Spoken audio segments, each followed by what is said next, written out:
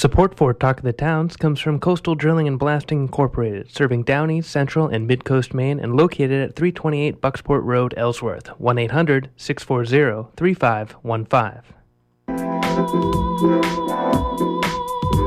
Looking for something to do this Valentine's weekend? Well, this Friday, Love is on the air. WERU will broadcast a live dance party from the Big Easy at the Charles Inn in downtown Bangor.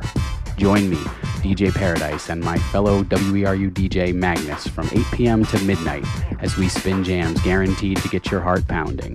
Come out and celebrate as WERU prepares to launch a new 99.9 signal in the Bangor area. Come show your love for community radio. This is a WERU event you don't want to miss. This Friday, February 11th at the Big Easy in Bangor. I'll see you on the dance floor. Yeah. Support for Talk of the Towns comes from the Maine Community Foundation, partnering with donors and nonprofits statewide to strengthen Maine communities through grants and scholarships. On the web at mainecf.org. It's 10 o'clock and you are tuned to WERU-FM 89.9 Blue Hill and streaming online everywhere at weru.org. Talk of the Towns with host Ron Beard is up next.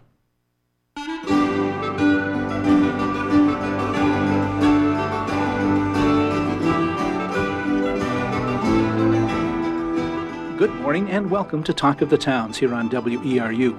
We try to go beyond the headlines to make sense of the issues facing Maine communities, to share what works, to seek alternative solutions. Talk of the Towns is produced with support from Cooperative Extension, the major educational outreach program of the University of Maine with offices statewide. Cooperative Extension puts knowledge to work with the people of Maine, and like WERU, whose mission is to be a voice of many voices, operates out of a sense that everyone benefits when we share our knowledge, our experience, our concerns, and our perspectives. We're about to practice the magic of community radio, in which those of us in the studio and you who are listening create a dialogue that we hope will be a benefit to our friends, our neighbors, and colleagues. I hope you'll stay with us for the next hour and Talk of the Towns. Elected in November and taking up their duties in January, Maine's new legislature is underway. At the same time, Maine's cities and towns have given the State Municipal Association clear direction regarding their legislative druthers. They say restraint, accountability, and mandate relief. This is Ron Beard, and we're going to be talking about the legislative agenda, municipal concerns as we look ahead for the Maine legislature. And in the studio with us, we have Michelle Beal, who is the city manager of Ellsworth. Welcome to you, Michelle. Thank you very much. Get right there up to the microphone. Gary Fortier is an Ellsworth City Council member, and he's a member of the Maine Municipal Association's Legislative Policy Committee. Welcome to you, Gary. Thanks, Ron. And Jim Schatz is a selectman in the town of Blue Hill, a member of the Legislative Policy Committee for Maine Municipal Association, and a former legislator. So welcome to you, Jim. Thank you. I'm happy to be here. And joining us by phone is Jeff Herman. Jeff is the Director of State and Federal Relations at the Maine Municipal Association. Welcome back to Talk of the Towns, Jeff. Good morning, Ron. Thank you. Thank you for having me back. Well, let's start with each of you. Each of you could give just a thumbnail sketch of your background and how you got started. Jeff, why don't we start with you? How did you get interested in municipal affairs and municipal interests?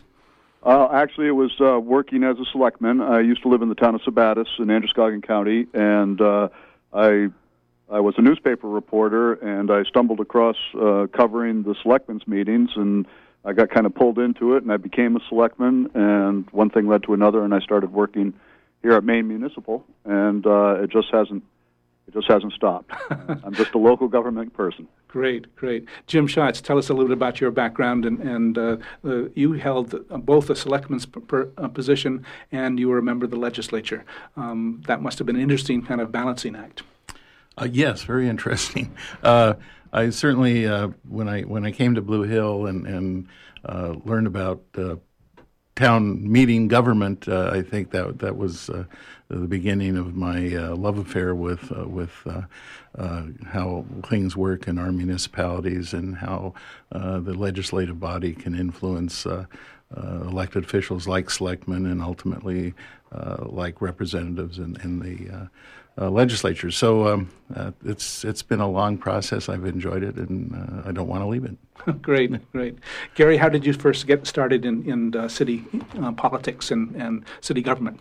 Well, I started early volunteering for the local fire department that got me into the public service sector. And in the early 90s, there were some things going on in my community that I disagreed with. And I'm a firm believer in the adage that the world is run by those that show up. Mm-hmm. And I put myself on the ballot in 92, was elected, and I've been serving since then, except for 3 years when I took off to enjoy my daughter's high school theatrics and music career. So I enjoy serving the community. I enjoy the conversations with the people, and I'm here for another at least 2.5 years. Great.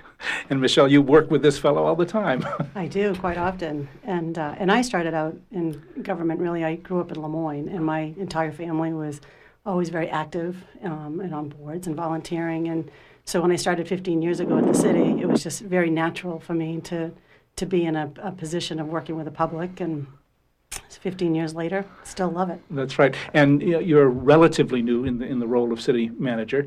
What was that transition like for you? What are you seeing now that you might not have seen in your previous position? It's not an awful lot different. When I was finance director, and I was also interim twice before that too. Being the finance director, it actually helped me a lot to become city manager because I was involved in almost every project going on in Ellsworth. I think the biggest difference now is just the responsibility factor of making sure that it's seen through instead of it just being someone that was participating. Right. You've got to make sure it's implemented because people are kind of counting on you. Absolutely. Right. Yeah. Right.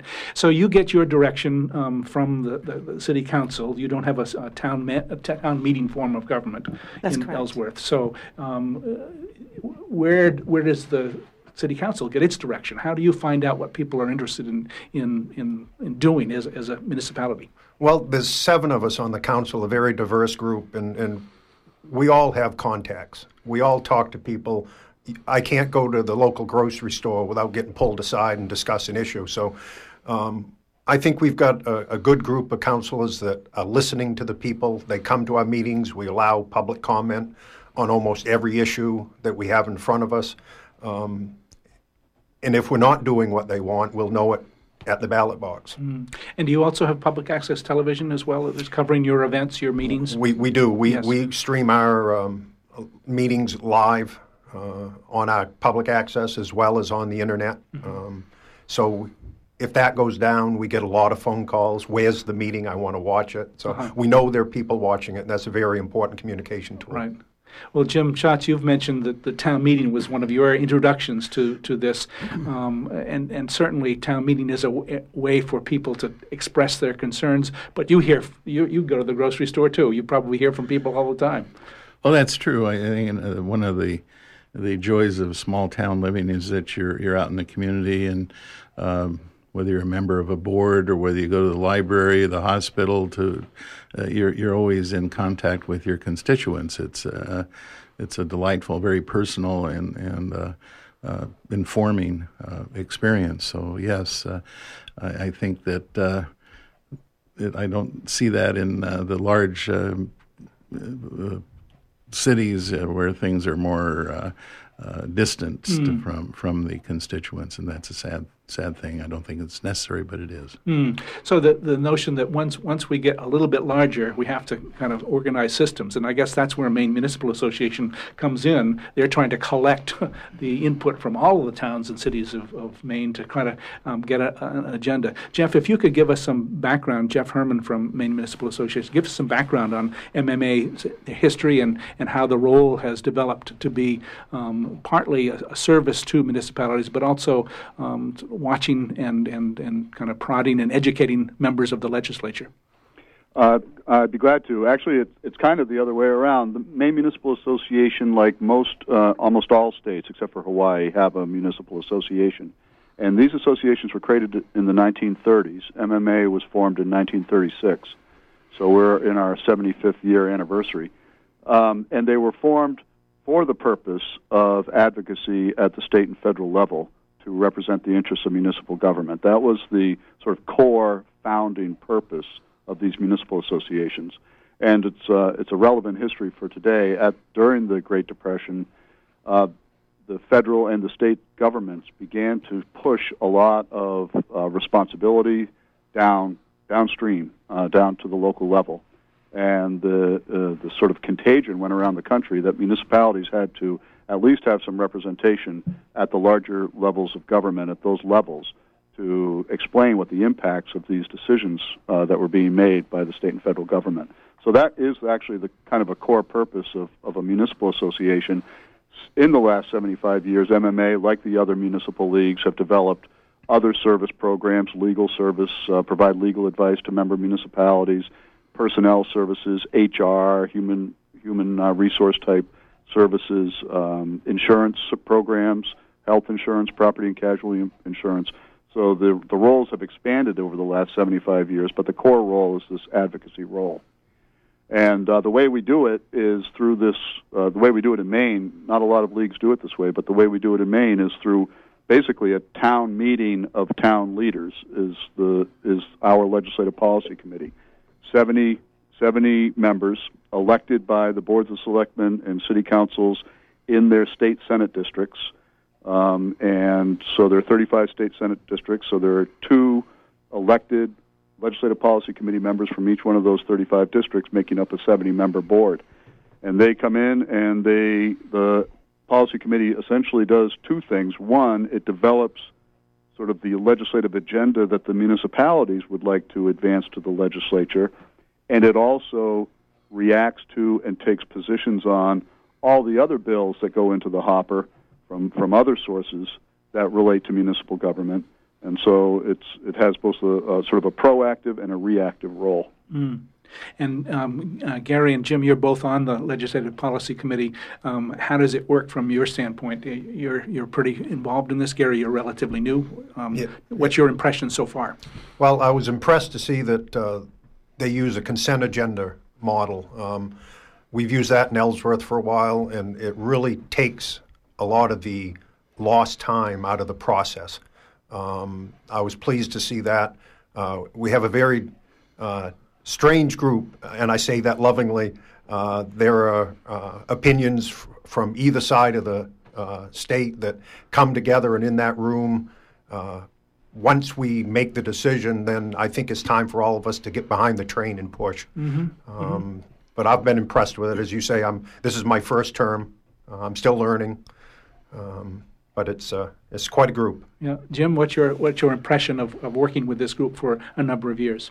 Well, I don't feel like that much of a veteran, but it's very rewarding to be part of a group that's that diverse, and yet there's a lot of common interests and concerns so it does help reinforce your feelings on some of these topics. And also I think the leadership that Jeff provides, for example, is just it's incredible. I think having that effort going on our behalf within the legislature and also day to day. I mean, I know he spends a lot of time there hanging out in the corners, but he does a fine job at that, and then also bringing back the information and the strategies and his thoughts. It's I think a team that can't be beat, and it's been very, very, very rewarding.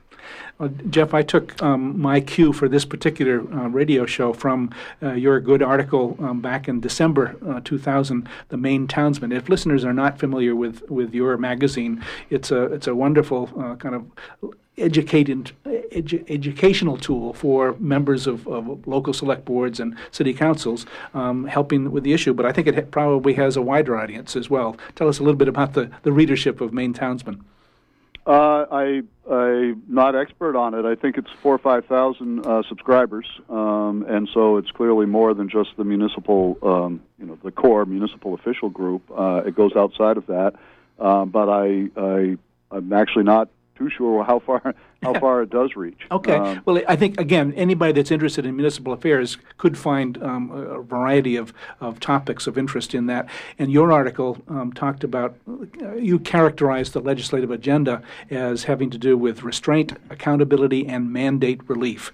And then you've got some individual priorities. But tell us, how do you reach those conclusions for themes?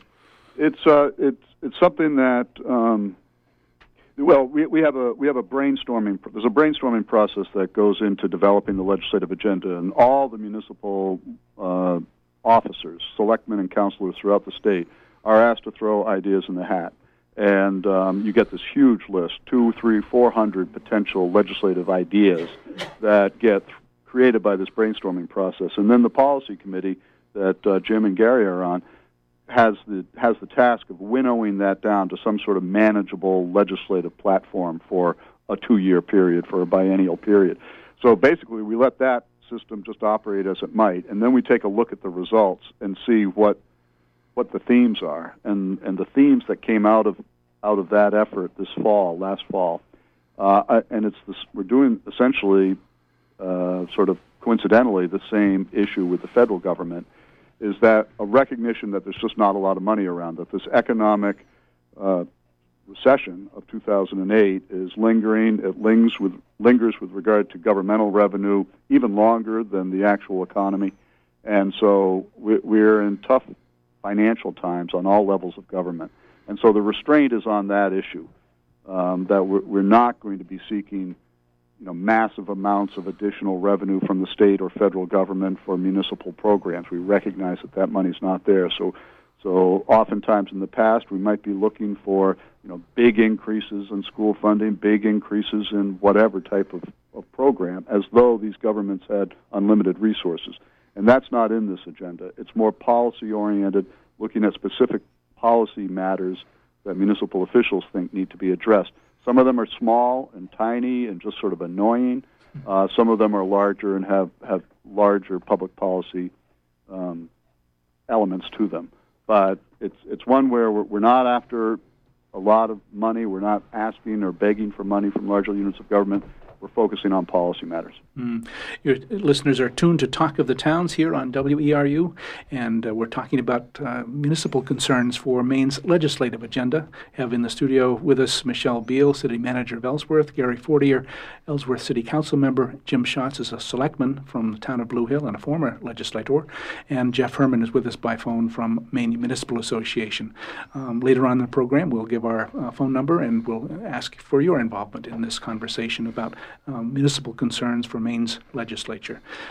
Jeff, staying with you, if you could begin to talk about some of there are two major groups of legislative issues, tax policy and intergovernmental revenues. Basically, that's one category. And the second is state mandates and how state mandates kind of play out at the municipal level. If you could lead us through a couple of those, and then I'll get some reaction from our guests in the studio. Talk about revenue sharing first. Okay, I'd be glad to. It's an issue that's on a lot of municipal officials' minds right now as the governor prepares to unveil his 2-year budget. The revenue sharing program is a very long established program. It was created in 1972 in the state, and it's based on a sort of fundamental recognition that the chief impediment to the delivery of municipal services is the high burden in Maine, the high reliance in Maine on the property tax.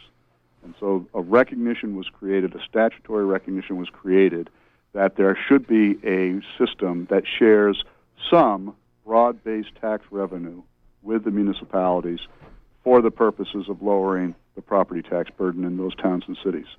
And so it's an old program, 40 years old. It's been modified and evolved over time. But since the mid-1980s, 5% of all sales and income tax revenue that goes to the state, 5% is set aside into the special fund and distributed to the municipalities according to a formula. And the only thing the towns and cities can do with that revenue that comes in from the state is to reduce property taxes with it. You can't buy trucks with it. You have to use it to reduce your property tax commitment. So Michelle, that's the program. Okay, Michelle, how does that play out in Ellsworth? What do you count on from the state revenue sharing for your budget? Our budget is about $750,000 that we get, about $750,000. It's been reduced by about $120,000 in just the past 2 years. It's about a 20% decrease for us. The thing about the revenue sharing is, and we expect, because it's a percentage of what is retained, but what has happened lately is that the legislature has actually cut our percentage. So not only did we have less revenue because of the economy, our percentage was decreased. So it was kind of a double whammy to us. And, we've been trying to deal with it. A 20% decrease in 2 years is pretty substantial. And the municipalities are very limited on the way that they can actually earn money for its programs and services. So really, you cut expenses, you do what you can, but it does come back on the property tax. So, because in Maine, you don't have the ability to have an income tax or a sales tax at the municipal level. Exactly. You only count on the property tax. How does that play out in Blue Hill, Jim? What's the level of support? It's significant, but as Michelle said, you get to the point where you don't count on anything because you know that it can be rated. And I while I was in the legislature, I watched this happen. And that's why I think this initiative that we're trying to establish here to make it a trust or to lock it up so that it's just not so conveniently available to the legislature to tap into, even if there's a commitment to replace it later on.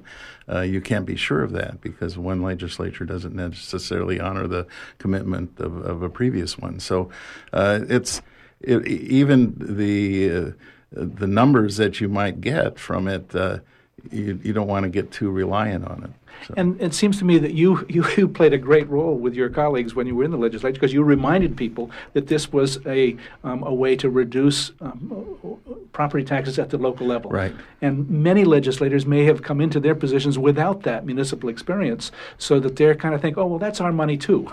And Jeff, as you point out, it was created as a way to reduce reliance on the property tax.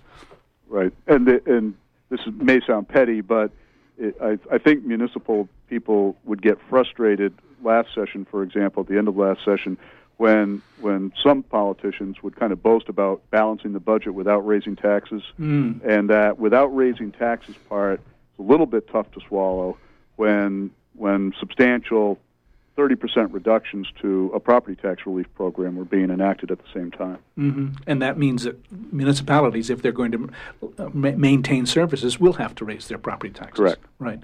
Jeff, let's move on to the property and other tax exemptions for charitable and what are called literary and scientific organizations. That's a perennial topic. You often see letters to the editor, and you probably hear those comments at the municipal level. But if you could frame that issue for us a little bit. Sure. As you just pointed out, municipalities in Maine, unlike outside of New England, there's a lot of other ways to obtain revenue at the municipal level. You can impose municipal sales taxes in most of the other states in the nation. You can, in some cases, even impose a municipal level income tax. But in Maine, all tax policy is done by the legislature. There's no home rule authority with taxation in Maine. And so municipal officials have to abide by and follow the tax policy that's cast in Augusta. And so it's not uncommon for municipal folks to be concerned about elements of that policy which, when they play out, create an unfairness or an inequity. And that comes in basically two forms with the tax code, and one of which is the universal 100% absolute tax exemption of these major charitable and literary and scientific corporations and institutions. That exemption comes from colonial law. It comes from 1820 law in Maine. And when hospitals and those types of facilities and the private colleges were fledgling, very concentrated on serving underprivileged people and so forth. And so the exemption made probably a lot of sense 180 years ago. It's making a lot less sense to municipalities now, where huge, massive financial institutions like hospitals make zero contribution to the community for the services that they directly receive. And so it's been a quixotic battle for 30 years to try to create some system whereby extremely well-endowed, large corporations and institutions will somehow, on a home rule authority, on a local basis, by a local ordinance, be required to make a contribution of some kind to the community for the fire protection, police protection, road services that they receive. But we've been entirely unsuccessful up till now.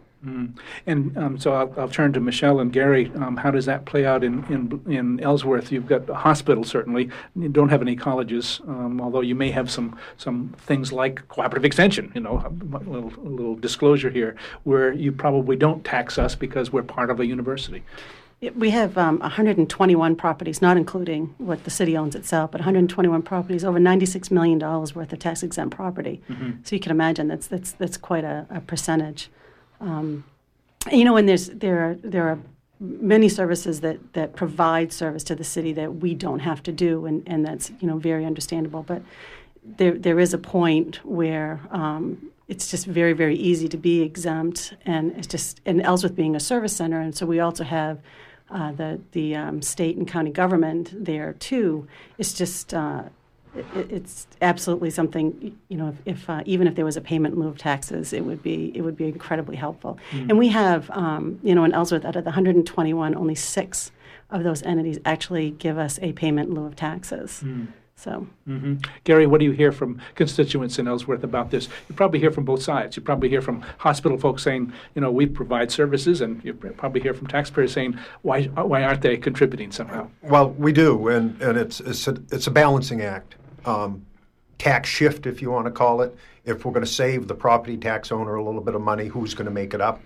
And if Jeff can correct me if I'm wrong, one of the LDs that we're supporting this year would take the excise tax on vehicles owned by these organizations unless they were being used for the direct supply of services as a charity, so that some of the road repairs in the local community would get a boost from the excise tax being paid on the vehicles on the road. But it's like anything else. There's a certain pot of money. How are you going to share it? Who's going to contribute to it? So if we help some people, we may be hurting other people in the tax. Mm-hmm. So, and Jim, as a small community, you also have a hospital, and so that must feel the same kind of dilemma. Well, somewhat, and in fact, even our small communities, Blue Hill being one, but you take Castine with the Maine Maritime Academy, there's significant a burden created there. You have an academy that has a population the same size as the town, and yet the exchange of revenue isn't there, and the burden is on the part of the town. So these do create problems. I think we need to have the remedies, and I think what Gary mentioned, the excise tax exemption for things like vehicles is a foot in the door on this issue, and I think we need to examine how to do this type of exchange on the more broad and the bigger tax issues with those exempted properties. And probably, Michelle, as you point out, just making all of those entities aware that payment in lieu of taxes would be welcome. Even a simple thing like that. Now, many organizations might not have that annual reminder to say, as you budget your local expenses, could you consider adding something to payment in lieu of taxes? So that public education is probably part of the role that you must play. I want to move us on to the larger issue of tax reform. Tax reform has been on the legislative agenda for many years. We've covered here on Talk of the Towns in past shows. Jeff, if you could frame what's current in that particular debate.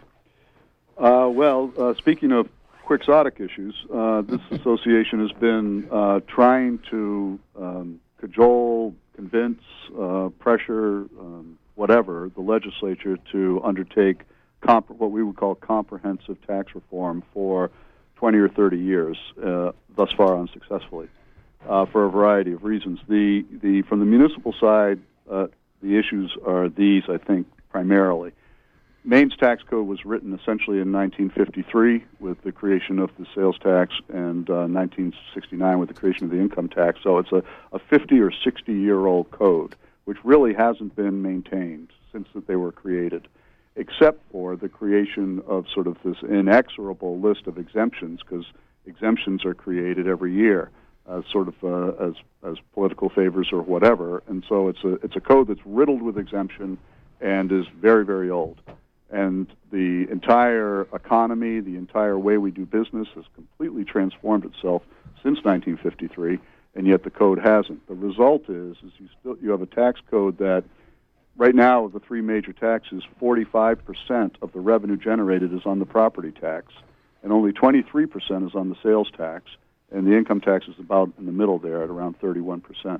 So there's this, from our perspective, a great reliance on the property tax, much greater than states outside of New England anyway. New Hampshire, of course, has a greater reliance on the property tax, but other than that, Maine's way up there. And we were trying to get a reform package passed that would balance out that issue and modernize the code so it would be more reflective of today's economy, just as a function of good tax policy. But taxes are the third rail in politics, and for a variety of reasons, we and the legislature have been unsuccessful. They've made great strides, great attempts. There was a tax reform package that was actually created by the Taxation Committee in 2007, which was a very well thought out, comprehensive, three-dimensional tax reform package. It was killed in the Senate. Out of those ashes, sort of a knockoff tax reform was put forward, and the voters ultimately rejected that when they repealed it last year. So we have not been successful with tax reform. What we're trying to do is take a tiny little baby step this session by trying to get the state behind what's called the Streamlined Sales Tax Agreement. And do you want to describe that very briefly? Yeah, it's hard to describe briefly, but basically it's this. The National Governors Association 10 years ago created this idea, and the idea was if states were willing to conform their sales tax, not with regard to public policy issues, but with regard to just the definitions and administrative codes and so forth, so that they were all speaking the same language. If the states were willing to do that, then Congress would come in and change a rule such that Internet companies and catalog companies that don't have a physical presence in the state would still be required to collect the sales tax on purchases. What has happened because of a United States Supreme Court decision is that if a company doesn't have a physical presence in Maine, that company cannot be required to collect the sales tax for Maine on purchases. And so Maine is losing, in all states, all sales tax states are losing a tremendous amount of revenue because of Internet sales, which are becoming the shopping mall of America. So Internet sales, if there's no physical presence, are essentially tax exempt. If we participate in the sales tax agreement, there's a chance with act of Congress that we could level the sales tax playing field among Internet providers, catalog providers, and Main Street retailers who are in our downtowns. Again, a complicated issue, but as you're saying, a relatively small fix to the larger problem. I'll just remind listeners that we're here on Talk of the Towns talking about the municipal concerns for Maine's legislative agenda. We've just heard from Jeff Herman, who is Director of State and Federal Relations at Maine Municipal Association. In the studio with us, we have Jim Schatz, selectman and former legislator from the town of Blue Hill, Gary Fortier, Ellsworth City Council member, and Michelle Beal, the city manager of Ellsworth. Tax reform in your communities probably goes over the heads of most people. I'm guessing that this is something that the legislature and Maine Municipal Association has been working on, but your average citizen probably doesn't get it. Is that a fair statement, Gary? Well, I'm in municipal government, and there's some parts of it that I don't get. So I think your comment is probably pretty true. Some of us just complain and send the check every quarter, and that's it. But I think that Maine Municipal trying to take those steps to get us into conformance with this agreement, I think is one baby step. But I agree that we need to get comprehensive tax reform done. We can't do it with Band-Aids. We've got to go in and take care of the problem and do it right. We're not using TRS-80 computers anymore. Our computer systems have been upgraded. Why not our tax code? Mm-hmm. And Jim, as Jeff described what tax reform was all about, it made such good logical sense. You were in the legislature. where did the breakdown come? What's the resistance to looking at our tax codes and saying, our property tax is a regressive tax. It's a tax that for many people it means that they're paying more of their income than in property taxes than they ought to be. What's the resistance to this kind of reform? Well, I unfortunately, good logical or common sense sometimes gets obscured in the legislature, and I think that in this case that it becomes politicized. All the issues become politicized, and so the issue becomes, who is going to benefit and where the money is, where the money goes. It's a shame because, as you said earlier, I think the people, the local or constituents, they understand property taxes and they understand taxes and sending that check away. They don't necessarily understand the relationship of the tax packages that we're talking about in the legislature, and as a result, they're vulnerable to the political discussions about that, and therefore more liable to take a reform package that made a lot of sense that I think Jeff referred to in 2007 and the last legislature, and just vote it down. And it's sad. It's just the politicization of it is a shame. Let me move on to something called tree growth and farmland conversion homestead exemption. For a long time, Maine has had what's called the current use taxation for things like people growing trees and farming. That generally people see that as a benefit to support those practices. But there's a conversion problem. Jeff, if you could kind of outline that for us. Sure. There are a couple of problems with the tree growth program. The conversion part is kind of a small element of it. It kind of goes back to the discussion we were having about how we municipal people have to live under a tax code that's established by the legislature. And when we see some inequities, when we see some problems, it's a matter of some frustration. Out in your neck of the woods and further up the coast in Washington County, Hancock County, especially, there is a tremendous concern with regard to the tree growth program where it is perceived as being abused. Generally speaking, I think municipal people don't have a problem at all with the program where there's an actual enrollment and that land is being harvested and managed for commercial timber harvesting purposes. The program operates as it's designed, and it's not a problem. There are circumstances, though, where it's perceived as a tax dodge program, where a residential property owner buys very high-value waterfront property, enrolls it into the program, gets an extremely impressive tax break, and doesn't do anything else. It's a residential lot, basically. And it's those lots that can cause a great deal of frustration. This particular legislation that we're advancing is a very small piece of the problem, and it has to do when you can move property between the various current use programs without any form of penalty. So you can go from tree growth into a farmland program, same land, but it's just under the farmland umbrella instead of the tree growth umbrella. When that happens, there are negative results for the town.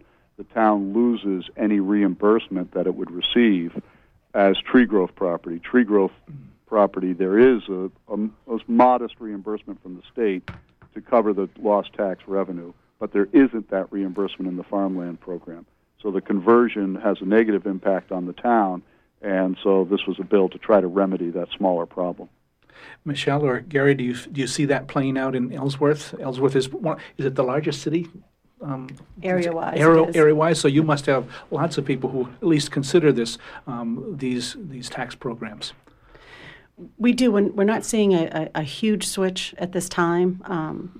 Our talking with our assessor, it's a perceived problem, but as far as right now, it's not something on the top of the list that we have. Jim, do you see it in Blue Hill? You've got that same set of issues, lots of rural areas that people may consider enrolling in these programs. Yeah, the problem exists. We have about 10,000 acres in tree growth right now, and I couldn't say what number of those were, say, taking advantage and not really there with the intention of working the lot. We do worry about that, and some acreage has been transferred to open space, which basically then puts us in a position of not being reimbursed, and no penalty is assessed either. So this is something that needs to be fixed, and I'm not sure what the benefit will be or what the damage is exactly right now. That's the bulk of the issues under tax policy and intergovernmental revenues. One of the state mandates that has caused lots of folks headaches, although most people will agree it's a good idea, is something called the Uniform Building Code that was passed in the last legislature, and MMA is talking about a fix-up legislation. Jeff, can you frame that for us? Yes, I think you laid it out very well, Ron. In 2008, the legislature enacted this Uniform Building Code, and which has ended the history of Maine with regard to building codes, where each town had potentially different building codes, and so there was a problem out there of a patchwork quilt of building codes. It was creating problems for the architects and the developers. They'd have to have a wall of notebooks to understand what the codes were and so forth. So the Maine Municipal Association was okay with and was trying to be helpful to the creation of this uniform code system. So that the core issue is something that we agree with. The problem has arisen with respect to the way it's being implemented, and that falls into different categories depending on the municipality's size. The largest municipalities in Maine already had codes. They were already administering them. They had code staffs and building inspectors and everything on board. And their transition from their specific code to this special uniform code was relatively seamless. And so they're good to go. It's the smaller communities that maybe didn't have a building code, weren't administering one, and now suddenly they are required to enforce a code for the first time, really, in their existence, and so that's hitting some of those communities a little hard. So that's sort of an issue. The way it's designed, municipalities under 2,000 in population have no obligation to enforce the code. Those who are over 2,000 in population do have an obligation to enforce the code. But to lessen the burden on them, a system was created where a third-party inspector, a private sector certified individual, could actually be the inspector. And all the municipality had to do was accept a report from this third-party inspector in the act of enforcing the code. That's all the municipality had to do. So in the implementation problems that are occurring and affecting municipalities there aren't that many third-party inspectors out there. The system has unrolled. It's in place today. The code is the code of the land, and yet we don't have a lot of third-party inspectors, and so there's a frustration level potential where the home builder, the small builder, the homeowner who's trying to build doesn't really have access to a system to make sure that they're following the code and so forth. The code itself isn't accessible. It's a private code, so it's not one that you can just give to people and show them what the code is. It's many volumes of code books, and they're very expensive, and they're privately held, so it's not a publicly accessible code, which is a matter of frustration. And the code itself is going to require some building elements that have never been required before. For example, frost walling, foundation walls, and so forth for energy conservation purposes, and that's perceived as going to increase the cost of construction somewhat, perhaps for a good cause, but nonetheless, on the front end, increase the cost of construction. And the code inspection process itself is going to be quite involved with multiple inspections during a building project.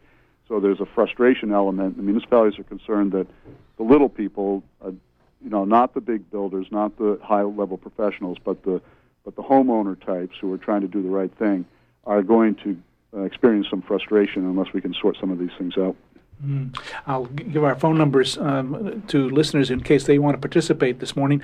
1-866-625-9378, or locally 469-0500. That's 1-866-625-9378. As we talk about municipal concerns for Maine's legislative agenda, we've just been talking about the passage in 2008 of the Uniform Building Code and some of the frustrations that's caused. Michelle or Gary, how does that play out in Ellsworth? You've done some work to help contractors come up to speed with these issues. We're lucky enough, we have 2 code enforcement officers that are very, very proactive, and they've been taking their tests and are actually almost completed all of the requirements. I think the biggest piece with us is just going to be able to somehow qualify the permit fee to the amount of work that's going to go in, because there are multiple inspections now that are required. And the workforce that we have in the summertime when all of the construction goes on, it's going to be hard to keep up with that. So what you're saying is that you need to figure out what the right fee is, or what the right level of fees are to make sure that your costs are being covered. Exactly. Right. Yep. Right. And how about what's been the reaction to having a uniform building code? What have you heard from people, both builders, homeowners, contractors? Are they in favor of this? Do they understand the wisdom of it?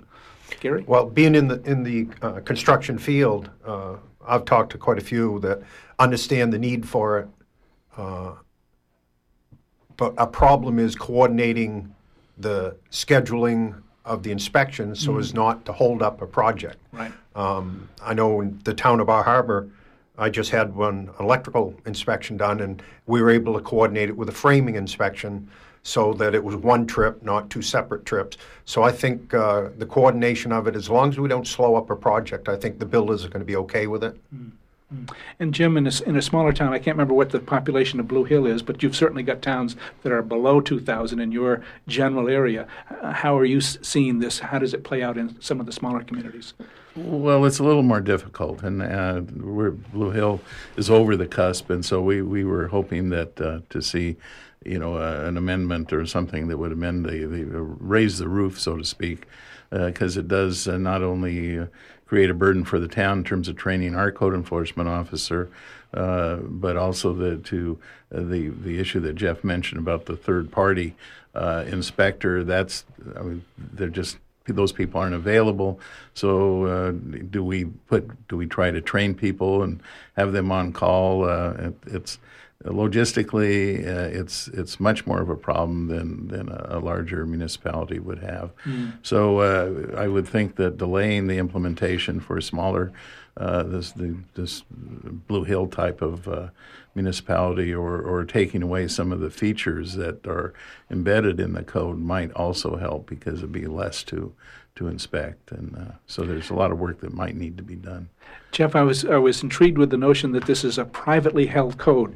Haven't people heard of the internet and having these documents online? And you can go to the internet and get it in such a way. You can't print it off. You can go and look at it on the internet, but you can't print it off there because of its copyrights. It's way different than for many municipalities in the past, where you can go and just sit down with somebody and show them, in a code book, exactly why they have to do such and right. It gives them more of a sense of, oh, I see, it's right there in this book, and that's why I have to do it. It's just harder when you more or less have to tell people, and then they have to go to the internet to try to verify it. Right. We've got a phone call. Let's take that phone call. Tell us your name and where you're calling from, and then go ahead with your question or comment, please. Yeah, my name is Jay. I'm calling from Sedgwick. I have, since we have town meetings in our towns coming up, I guess the name of the show has never been more appropriate than today, Talk of the Towns. But I'm just wondering if the MMA has any sort of policy or guidance or direction as the current of the local town meetings seems to be facing a whole lot of new issues all around Maine. I guess I can speak specifically to the issue of small towns such as mine. Funding, there's always a number of items for the town's consideration, such as funding of things like the YMCA and organizations like the Blue Hill Library, things like that. There seems to be a growing trend of the just say no philosophy of, no more money for the Blue Hill Library, no money for the Y, et cetera, et cetera. And I'm just wondering if there's any discussion about this as far as advice that the MMA could offer. Thank you very much. Thanks for your call this morning. 1-866-625-9378. If you'd like to participate in this morning's conversation about municipal concerns for Maine's legislative agenda. Jeff, towns must face all of these kinds of things, and they probably come in waves and cycles. What's your sense about how towns deal with these requests from agencies that are supporting town residents but may not be part of the town? Well, I wish I had some good, clean advice. I don't think I do. We certainly are familiar with the phenomenon in my community, the town of Mount Vernon. Years ago, the selectmen sort of made a policy which is stuck, which is in order to get on the warrant for a request like that from the voters, that you have to petition yourself on, just like you can have to petition yourself. That there's a law that allows people to petition warrant articles onto the warrant with 10% of the signatures of the last number of people who voted in the gubernatorial election. And so in Mount Vernon, we require that. It's not a very high standard in our town. I think 45 or 50 signatures get you on the warrant. But the various agencies do that, and they leave the petitions out at the country store, and they get onto the warrant. And there's a discussion at the town meeting about the various requests. And essentially the way it works is there's somebody there at the town meeting who's willing to stand up and defend the request. The town gives it to them. And if there isn't, if they just haven't been able to get anybody to the Mount Vernon town meeting that day and nobody's there to stand up, then generally it goes down. But I don't have a uniform policy. I don't have any particular advice. Well, I think you've just illustrated that each town is dealing with this in their own way, and Mount Vernon has done one. Jim Schatz, how do you handle this in the town of Blue Hill at town meeting time? It's the same way, we have the petition process available, and I think most of the towns in the district use that procedure. I think one of the problems is that there is a philosophy in some towns that these are charities and not really municipal services, and so they articulate and argue about them differently, and that's where the angst begins. And you don't have town meeting, Michelle or Gary, but you probably do get requests from agencies that are supporting the citizens of Ellsworth. How do you handle those, Michelle? We actually have a policy that states what you must do to qualify to be able to request a budget item. And for us, it has to do with the health and welfare. So, if you, for example, are a food pantry or something like that, then you qualify, but it's by ordinance. Okay, great. We have another call. If you'd give us your name and where you're calling from, and then go ahead with your question or comment, please. Hello. This is Skip, and I live in Belfast. I have a comment and sort of a question.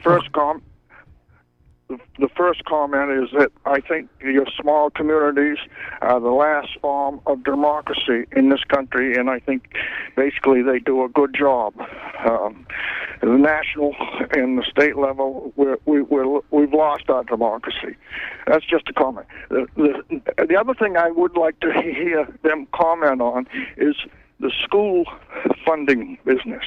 I know. And I'm not here to argue for or against schools. I know we have to have them. But how do they, as a municipal group, and I know they don't have any control of them, it's the school boards, but they have to collect the funds, and also they see their tax bills that they send out going right out of the roof. Are they going to be satisfied with that? Can they apply any pressures? Or is there an answer to it? I'm kind of just curious. That's it. Great. Thank you. Thank you, Skip, for calling. Michelle, why don't you take that first, and then we'll get comments from Jeff Herman as well. Well, he's correct, and I'm not sure it's the schools or the school boards. I think it's more the funding formula. In Ellsworth last year, because of the economy, our council cut back. They reduced the expenses enough that we would have actually reduced the mill rate by $0.5 mil. What ended up happening when the budget for the school department was approved was the state's funding required that the city increase its funding to the schools by $750,000. So all of the work that the council did, we ended up still changing the mill rate. And he is correct that because we send out the tax bills, it's an automatic thought process that the council is just overspending and making the tax rate go up. So it's a difficult situation because, obviously every community wants good schools and they really want the best for their children.